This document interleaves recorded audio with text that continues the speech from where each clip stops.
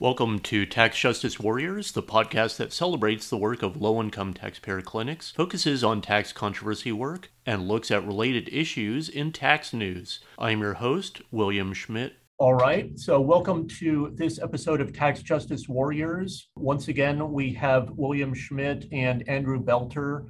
And this episode, we're joined by John Gilmore, who is the head of research of Abine Delete Me. And could you talk a little bit about that and what is ID.me? Sure. Well, where I'm coming from is we're a data privacy company. We provide privacy services to consumers and businesses. And as such, we get involved with a lot of different aspects of who is collecting data, how are they using it, what are the regulations, can it be removed, can it be deleted, et cetera, et cetera. And so when the ID.me topic popped off, it first came on my radar last summer when it was sort of first disclosed that it was coming. I knew that it was going to be a controversy 6 months later. One, because nobody cares until the last minute, and that it was going to introduce degrees of complexity that people were not going to be prepared for. And it raises a lot of issues relevant to the subject matter that we sort of specialize in, which is why are we asked to submit so much information in every sort of transaction we engage in life? And what are the rules around how that data is retained, shared, used, et cetera? I know that in regards to the way I would frame why, not just what is ID.me, but why is ID.me, I think you need to sort of look 10 years back and look at what are the problems that someone like ID.me is trying to solve. And the problem they're trying to solve is 10 years ago, less than half of people did their taxes online. Now 90% do. So you've seen this huge switch. Almost everybody is doing their taxes online. What does that mean? It means, one, they don't process paper anymore. Two, if you wanted to submit fraudulent applications, your life is actually a lot easier than it used to be. That in the past, you would have had to actually, manually put together all of these things, and then people would manually review them. And now the ability to conduct fraud is simpler. And the dynamic there has been sort of changing year after year, which is like around 2012, the feds got a little bit more serious about creating new processes to filter out potentially fraudulent applications to reduce wastage and loss. And, the way the government works is it takes them 3 times longer to do anything than, by the time they've come up with a solution, the problem has changed. And that's sort of the story behind their problem with identity authentication, which is they're always about 5 years behind the curve. And between, say, 2012 and 2017, they were mainly using what is called knowledge-based verification, which is you, the taxpayer, or you, the benefits recipient, you submit your application, and then they would pop a few questions, say, can you confirm the date of your last? They would just cross-reference this application with some other piece of information. And if you could cross-reference those things, that would verify that the person making the application is legit. And one of the problems with that approach is you suddenly need to provide all of this authenticatable information, knowledge about the applicant, to lots of people. You need to apply it to every agent who is sitting at a terminal responding to that applicant. You're actually making data less secure because you're providing, you need to know when did they make their last car payment, or what is their daughter's graduation, graduate from high school, any piece of information. Suddenly you're consolidating more personal information and sharing it with more people in order to affect, an authentication process. In 2019, the GAO released a report saying everyone needs to stop this. It's terrible. There was a general report for all federal agencies saying if you're using knowledge-based verification, you need to stop, and you need to build better processes right now. And because the proliferation of all of this information, it used to be, it was hard to get lots of data about a person to then impersonate them. It's trivial now that there is so much personal information about people just floating around the net that's been breached. From the one that the GAO cited was the Equifax breach. They said after the Equifax breach, there was so much information about people just floating out in the public sphere that process is effectively useless. It's more than that. I mean, they might cite that this breach or that breach, but the reality is it's really just the aggregation of information from thousands of sources that it's so trivial to connect the dots of people's personal information that process is effectively obsolete. And so what happened after that is, what probably would have happened after that is it would have taken them 5 more years to come up with some standard that everyone in every federal agency uses. Unfortunately, the pandemic happened, and that forced millions and millions of people to work remotely and to now conduct almost all of their government service businesses remotely online. And so you couldn't suddenly make everything harder for people at a time when everyone is totally reliant on benefits access from websites. And so what everyone started scrambling for were quick fixes. And the reason we have ID.me, the reason this problem exists, is because the problem suddenly became urgent. It was exacerbated by, in 2020, not just by the fact that everyone is remote and the need for access is so huge, but that fraud exploded, particularly benefits fraud. Whether it was COVID stimulus payments, you pick anything, whether it was unemployment insurance, whether it was Medicare benefits, you name it, whether it was identity theft, you name it, every single one of those things grew between like 20 and 40% in a single year. In some cases, it doubled, like identity theft instances doubled between 2019 and 2020. So everybody in whether you're an unemployment agency, and this is worth mentioning because that's where ID.me started. Their first they first got themselves credibility by going to state unemployment agencies and providing, we will improve your fraud problem. Unemployment agencies lost, I think they said the GAO or they said about 100 billion, but ID.me would go to the press and say they lost 400 billion in fraud in 2020. The number, regardless of which one you pick, was very, very big. So there is a real problem. The problem with fraud is real. And so you can't sort of just dismiss the solutions as, well, they're non-solution. No, there's a very, very real problem of fraud. However, do you want quick fix solutions to this enormous problem? Probably not. What makes ID.me different from the competitors in the space, which are people like LexisNexis, TransUnion, Experian, they all offer sort of third-party identity verification services. But ID.me is different. They're new. And the thing that they offer is one additional layer of information, which is they offer the facial recognition component, which is you submit your application, your documents to them, and then they verify that these documents belong to you by getting you to provide a selfie video rather than a photograph to validate it. And it's just one additional hurdle. Everyone focuses on the video thing, the facial recognition thing, as though that's the big problem. In my opinion, it's not.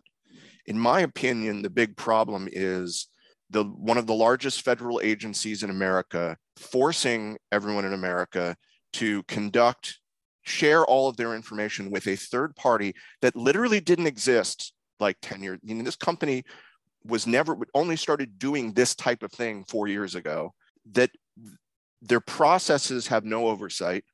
How they use the data that you give them, there are no laws governing what this third party can do with information you give them. There's no consistent federal data privacy regulation. That's the problem from my point of view, is that we're getting a third party involved in one of the most important processes in human life, which is paying your taxes. And they have an incredible amount of power. They will become, if they stay this sort of vendor of choice for IRS, I would believe that they would become the federal standard within a couple of years, that every agency will essentially shape themselves around this one solution. And I think without regulations and without sort of oversight and transparency of this company, that we should not be involving this third party to be the gatekeeper of government services. But that's my point of view. And, so we can just discuss it from there. No, that was good. You answered what is it, the problems, facial recognition, then how it's with a third party, also the government has it. And I know I'm actually a little concerned myself. I didn't upgrade my account because I didn't want to share any information, but I liked what you said. I think, the things that the media have latched onto are real issues, which is if the key thing that makes these guys better than traditional knowledge-based authentication is simply matching a video with your documents, that one, I think everything that you raised is completely valid, which is one, not everyone has video cameras at disposal. Large swaths of the population will not have easy access to generating an immediate video of themselves. Two, there are proven problems with the quality of image recognition and verification from people of different minority groups. And then I think the third one is the question of what do they do with it? When they receive facial recognition verification? Well, they do. One of the problems is they lied about it. When they were first sort of announced, they said, we really only do verification, which is 1-to-1. We take the images you give us and we compare them to each other. We just make sure that they're all the same person, and that's all we do. But then they had to walk that back 2 weeks ago, and they said, actually, no, we do submit those images to Amazon's recognition platform, which compares all of those images to millions and millions and millions of others to look for whether it's a deep fake or whether it's a fraud, whether it's associated with a different identity. And, that some people think that's the big problem, that we're sharing lots of images. I tend to not worry so much about that. What I worry about is that is the issue of zero laws around how this information is used. So last week, the IRS said they were transitioning away from ID.me. Yeah, they said over the coming weeks that they didn't want to disrupt taxpayers during filing season, but that they were going to bring online an additional authentication process that does not involve facial recognition. But what are your thoughts in that transition? Well, my thoughts are that what they're saying is we're going to just take the part that nobody likes, which is just the video part, and we're going to do everything we do anyway. We're going to do things the way the Experians, the LexisNexuses do things, which we're going to compare these docs to one another. And if necessary, if we believe it's a fraudulent thing, we will force you to go through a verification that you'll have to phone in and deal with an agent and say, answer these 5 questions. That they're saying we'll go back to the old-fashioned way of doing things because they want this to blow over, and they want their relationships with the 10 government agencies they currently serve to not change. What I would have, if IRS had announced we're not going to use ID.me at all, I would have been impressed. What they're saying is, well, we're just going to modify the process for the next 6 months and we'll phase this thing in because we still want this quick fix solution to our pressing problems. And they are the one that everyone prefers, apparently. I don't know, like if their core benefit, here's the thing, if their core, what makes them different and what makes them more attractive is the ability to do the ID verification, the image verification thing. If you take that away, they don't have any competitive differentiation anymore. You might as well use the LexisNexis system that you had been using the year prior. It doesn't make any sense to me why this third party and their gatekeeper role needs to stay if they can't do the one value added thing that they were claiming was necessary. That's one of the things that really bothers me about this company is how quickly they went from being kind of a nobody to being the number one choice. And I don't know if anyone really has a good answer to that. What it seems to be is that my guess is that it sounds the most secure, that they use in their marketing. We use AI, we have a lot of machine learning. We involve, we have video, we integrate video recognition. It all sounds very high tech. Whereas the old fashioned data broker guys like the Lexises and the TransUnions, they're like database guys. They're like, we compare something in column X to column Y. And everyone goes, ooh, that's Internet 1.0. Whereas ID.me is Internet 3.0. These guys got machine learning and stuff. But as far as I can tell, it's all smoke and mirrors, that fundamentally what they do is exactly the same. It's just connecting this to this. And while I don't like the Experians and the TransUnions, I don't like those guys very much because they're kind of the enemy of data privacy. At least they're credible. At least they've been around and they've been doing this for 30 years. Whereas ID.me, you don't have that degree of confidence that they really know what they're doing, and two, that they're trustworthy because they've been caught misrepresenting themselves at least, more than once. Now, correct me if I'm wrong, but I thought one of the big things for going to ID.me was that they're requiring biometrics now for biometrics privacy. Biometrics is just a umbrella term to describe, any sort of characteristics unique to a human being. And facial recognition is one kind of biometric. So facial recognition is the primary biometric. Fingerprints are another form of biometric. Voice printing is another form of biometric. And you could use any of these, and many different sort of identity authentication processes are trying to include biometrics in their processes. The problem is making them consistent. And the image thing, I think, is seen as the lowest common denominator because everyone has a camera on their cell phone, or most people have a camera. So they see that as this is the most accessible form of biometric authentication, because transmitting fingerprint data is not as easy as, or collecting it accurately and transmitting it is a bit more technologically complex than simply sending a selfie. So it's probably the next step of that we're all just going to have to use some sort of biometric. I believe that's true. I mean, there are a bunch of consortiums. Probably the most powerful force in changing the rules around how we do authentication is the financial services industry. And I'm going to start rambling again, so fair warning. They are the ones who think about this stuff the most because they're the ones who handle transactions, payments. And so they want to cut fraud off at the source. And they're probably the most sophisticated thinkers about this stuff. They know that the password is a dead technology. They know that passwords are terrible. So, and they're the ones that probably were the first to say, hey, everybody, we need to create two-factor authentication.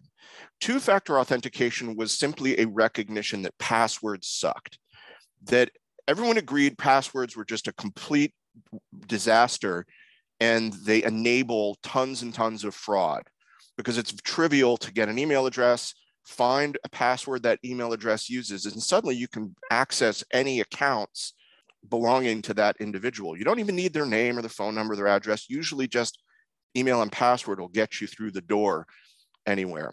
And so two-factor authentication came into vogue because it will simply make the password usable again, because you enter the password and then it will be linked to a unique device. And that device, you've confirmed that this device belongs to you, the email address holder. Therefore, it's just an additional layer that ensures that it's the person, we want it to be. It's not good either. And like, to quote Hank Paulson after the financial crisis, when he said, things are better, better is not good. The two-factor authentication is better, but it's still prone to all kinds of exploits. It makes access to accounts. And here's like the other issue, which is that anytime you make authentication more secure, you actually increase complexity for the customer. And so people in the financial services world are like, we want everything to be one click. We would rather everything be one click. We want to make processes simpler. Having to enter your information, wait for a text message, click on a link, and then hope that the message via SMS gets through all of those systems and then confirms, that it takes more time and involves more clicks. Nobody likes that. Everybody wants it to be simpler. And so the financial services industry belong to all of these technology consortiums that are pushing very, very strongly to create new identity standards. And they will, almost all of the proposals involve biometrics or linking biometrics in some way think about it this way. They want to create sort of a national identity code. You think it's like a string of numbers that is you. But you can't copy it, and it can't be stolen. It can only be linked to you. That's what they want to, and it's like a national ID. That's what they want to create. And they want to have it linked to your biometrics, and they want to have it encrypted. So it's got to have all of these different standards. They know that that's the solution, or at least they believe that's the solution, the direction everything should be going in. However, we're not there yet. And so ID.me and this take a selfie, confirm with a third party thing is really just a stopgap, but that's where people want to go. They want to create a fingerprint, a digital fingerprint, that when you go to a website or you engage in a transaction anywhere, whether it's government, whether it's a commercial organization, you can just press a little button and it proves who you are. That's what they want to do. And it's a really interesting topic, but we're not there yet. And they know that it's going to be politically fraught. Nobody likes national IDs. It's really about, like, this story here is really about how the death of the Social Security number. If you think about it, like, why are we talking about ID.me? It's because Social Security numbers have been so insecure for so long that you can get databases of millions of them for $10 on, you could go on the dark web and buy databases of millions and millions of people with their social. And they're breached every day. Every day there is a news story of some company that's lost X million or Y million.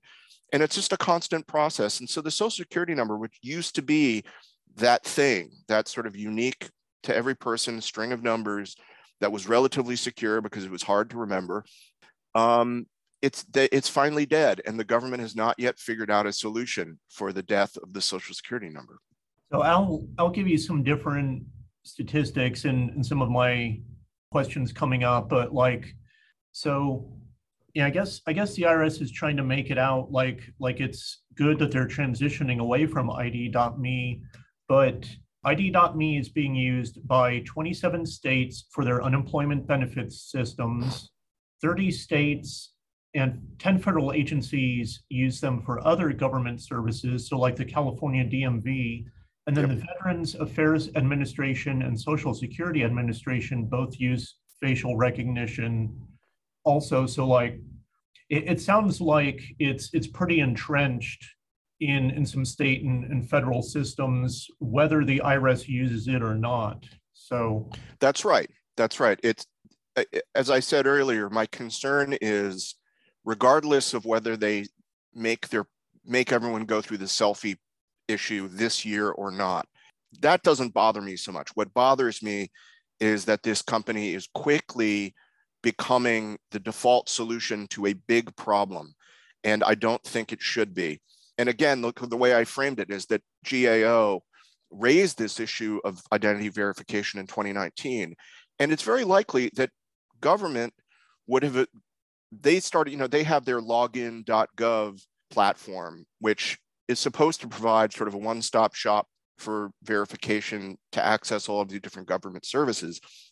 If left to their own devices, if things had been normal, it's very likely that that would have evolved and improved over years and would have that they would have developed their own in-house processes for identity authentication across all federal agencies. The reason, and my concern is the reason they suddenly said, you know what, we can't do it ourselves. We just want to dump it on a third-party provider. That it's an admission of failure.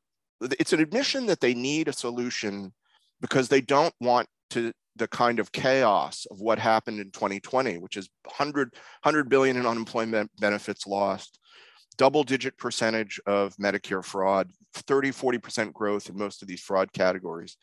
They don't want to see that year after year. And so they're like scrambling to provide a solution.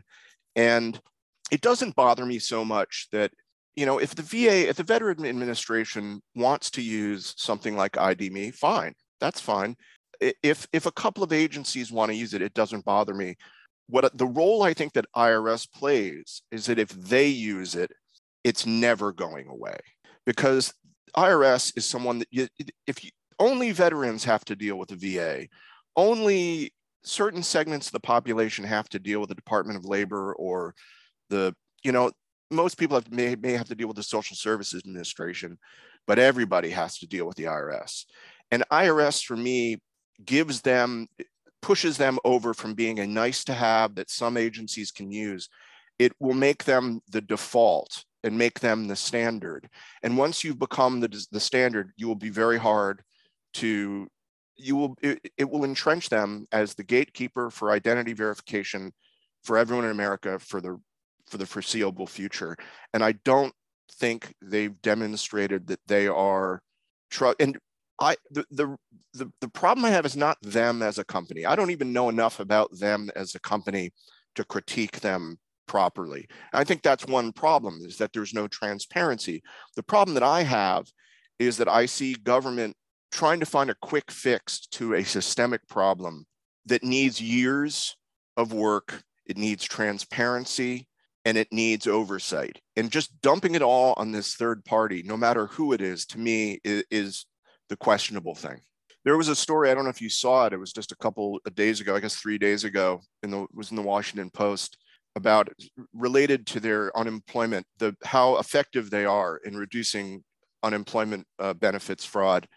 But the story in the Washington Post was about how a guy in New Jersey with a wig successfully was authenticated for, I think it was about $1 million in benefits. He faked 28. I don't remember the numbers. It was like 20 or more fake applications where he made fake driver's license, and he had nothing except a wig and a fake beard. But that he breached their verification process because it matched his fake wig and beard, matched the fake wig and beard on the ID, and so he was successful in. He received about $1 million in payout. So it's not clear to me that even though they have this additional layer of technology, that it's any better in practice than the old-fashioned confirm these other three pieces of information. That I don't think there's any data on is facial verification more accurate than knowledge-based verification. That there is, it doesn't have a track record showing like years and years that, oh, this filters out 30%, or that if knowledge-based verification results in 15% fraudulent success, we only have 5. That we don't have any data to actually validate whether their process is any more secure. This might be an unfair question, but where would you want the IRS to go as far as safety or privacy? And in an ideal world, well, thank you for asking. One, open source, that the technology and the processes for creating a sort of secure digital identity should be an open source project. It should be public encryption, meaning it's very, like many things that that is hip. It probably involves crypto. That it probably involves, you know what I mean? That you'd use a distributed sort of encryption technology to ensure the security of your digital identifier, and that it would be universal. That it would be, everyone would recognize it as the standard. what I would want about it, here's the other thing about processes that drives me insane. I would really like it if we all had our little digital identifier that was not connected to any other information about the person. I'm trying to remember, there's like a technical term they use for it, but the point would be is that like a biometric, that it's like a fingerprint, but you don't, it's not like it's always being used in concert with your name, your address, your phone number, your social security number, your location data, that it's not contained in databases along with all this other stuff. That's like one of the problems, is that every time you create a new authenticator or a new piece of information, it's just added to the pile of existing information that is always being processed. And I would prefer that. I would prefer a national, we have a standards body with an open source process that comes up with some secure digital identifier. And so that's one thing. Two, I would like federal regulation of federal data privacy regulation that's similar to the GDPR, that regulates how businesses are allowed to use personal information, and that it can be deleted by third parties on request. I would want all of that, because if you're going to create a national identifier, if you're going to create a skeleton key for identity, you need to also have some protections on identity abuse. And I feel without sort of federal data privacy regulation, there is no one set of rules for everyone to follow. And at the moment, you've got a handful of states with data privacy regulations that are not consistent with one another. And as far as I can tell, the compliance with these things is kind of scattershot. Like, unless you do business in California, you don't have to comply with CCPA. So those are the two things that I think are necessary. One, federal data privacy regulation, and two, that if we create some sort of secure digital identifier that would be used across all government services, that it would have to be developed in a transparent process. It would have to, everything would need to be reviewable, and that it be universal. That's what the thing about ID.me is. It's just yet one of an additional process on top of an old process, which is add selfies to the pile. And I don't like the idea of this one private company collecting all of this data on millions and millions of people and having no restrictions on what really they can do with it. They may have an agreement with the IRS that says, it's section, what is it called? You guys might know better than me. Section 6103 or something. I believe it's the rules about anybody who processes data for the IRS. It's the rules that they have to follow. ID.me has those agreements with the IRS about what they're allowed to do with customer information, but they don't have that agreement with the user. They can gather that ID.me is still free to gather any additional information they want from those customers and then sell it or reuse it for any other purposes they see fit. And so that's the thing that I don't think they should exist as a gatekeeper for government services. And anyway. So I'm going to turn it to our kind of client base and just start out by talking about the error rates for people of color. That I know there were more statistics, and I couldn't find one of them of like the hundreds of percents or whatever. But like one thing I saw was that the error rates are just 1% for white men, but almost 35% for dark-skinned women. So just in general, that people of color have been having a tougher time with facial recognition. So my knowledge of this is mixed, but it's probably better than the average person. I would say this: I think the complaints are real, meaning that the accuracy of facial recognition for minorities is not as good as it is for Caucasian people. At the same time, I think that's true. I think there's truth behind that.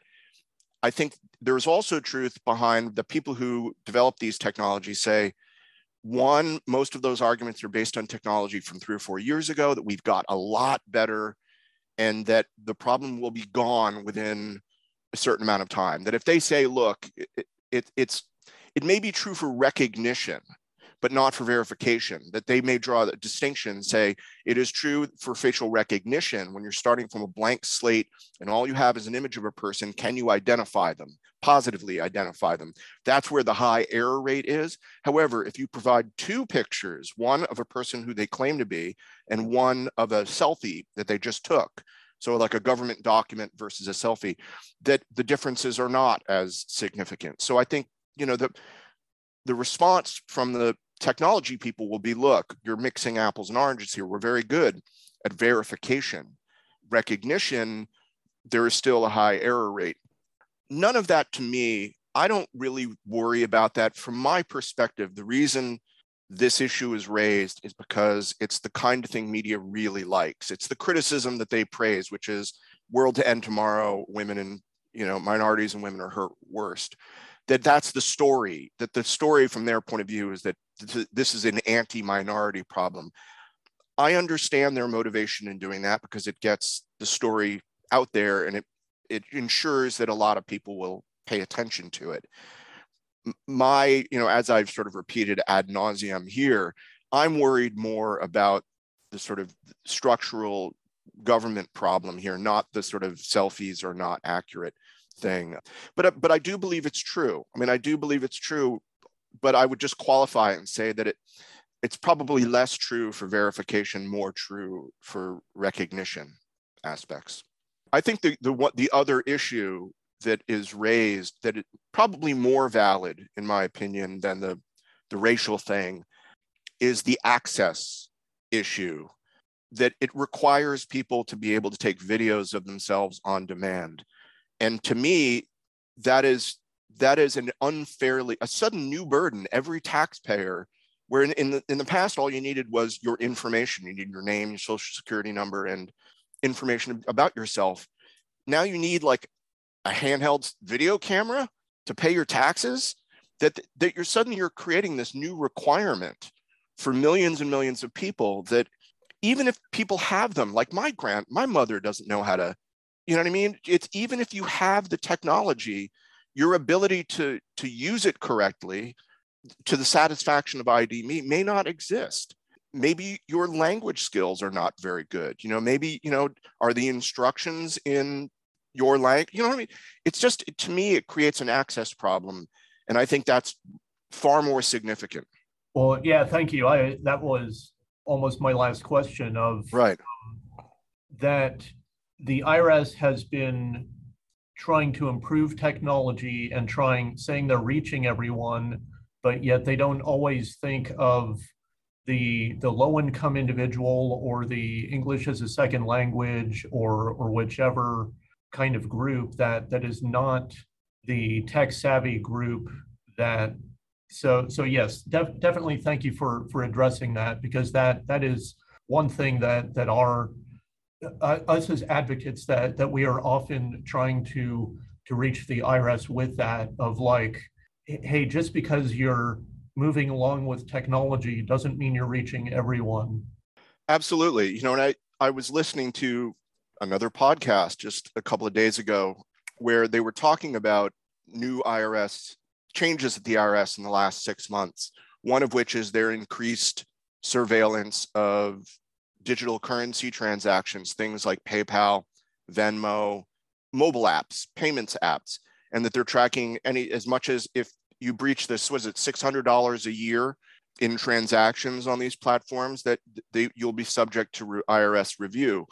And the comment made by these people was, IRS claims that their mandate is to prevent fraud, by high net worth individuals, that is where their effort, yet they're spending millions and millions and millions of dollars collecting data on these peanuts that is mostly people who are like unbanked, you know what I mean? That people who rely on platforms like mobile payment apps, digital gift cards, things like that. Those are like the poorest people in America and yet that's where they're focusing. Like that's where they're increasing their enforcement effort is on, if they had evidence, they say, well, it turns out like drug dealers are all using PayPal, which is they're not.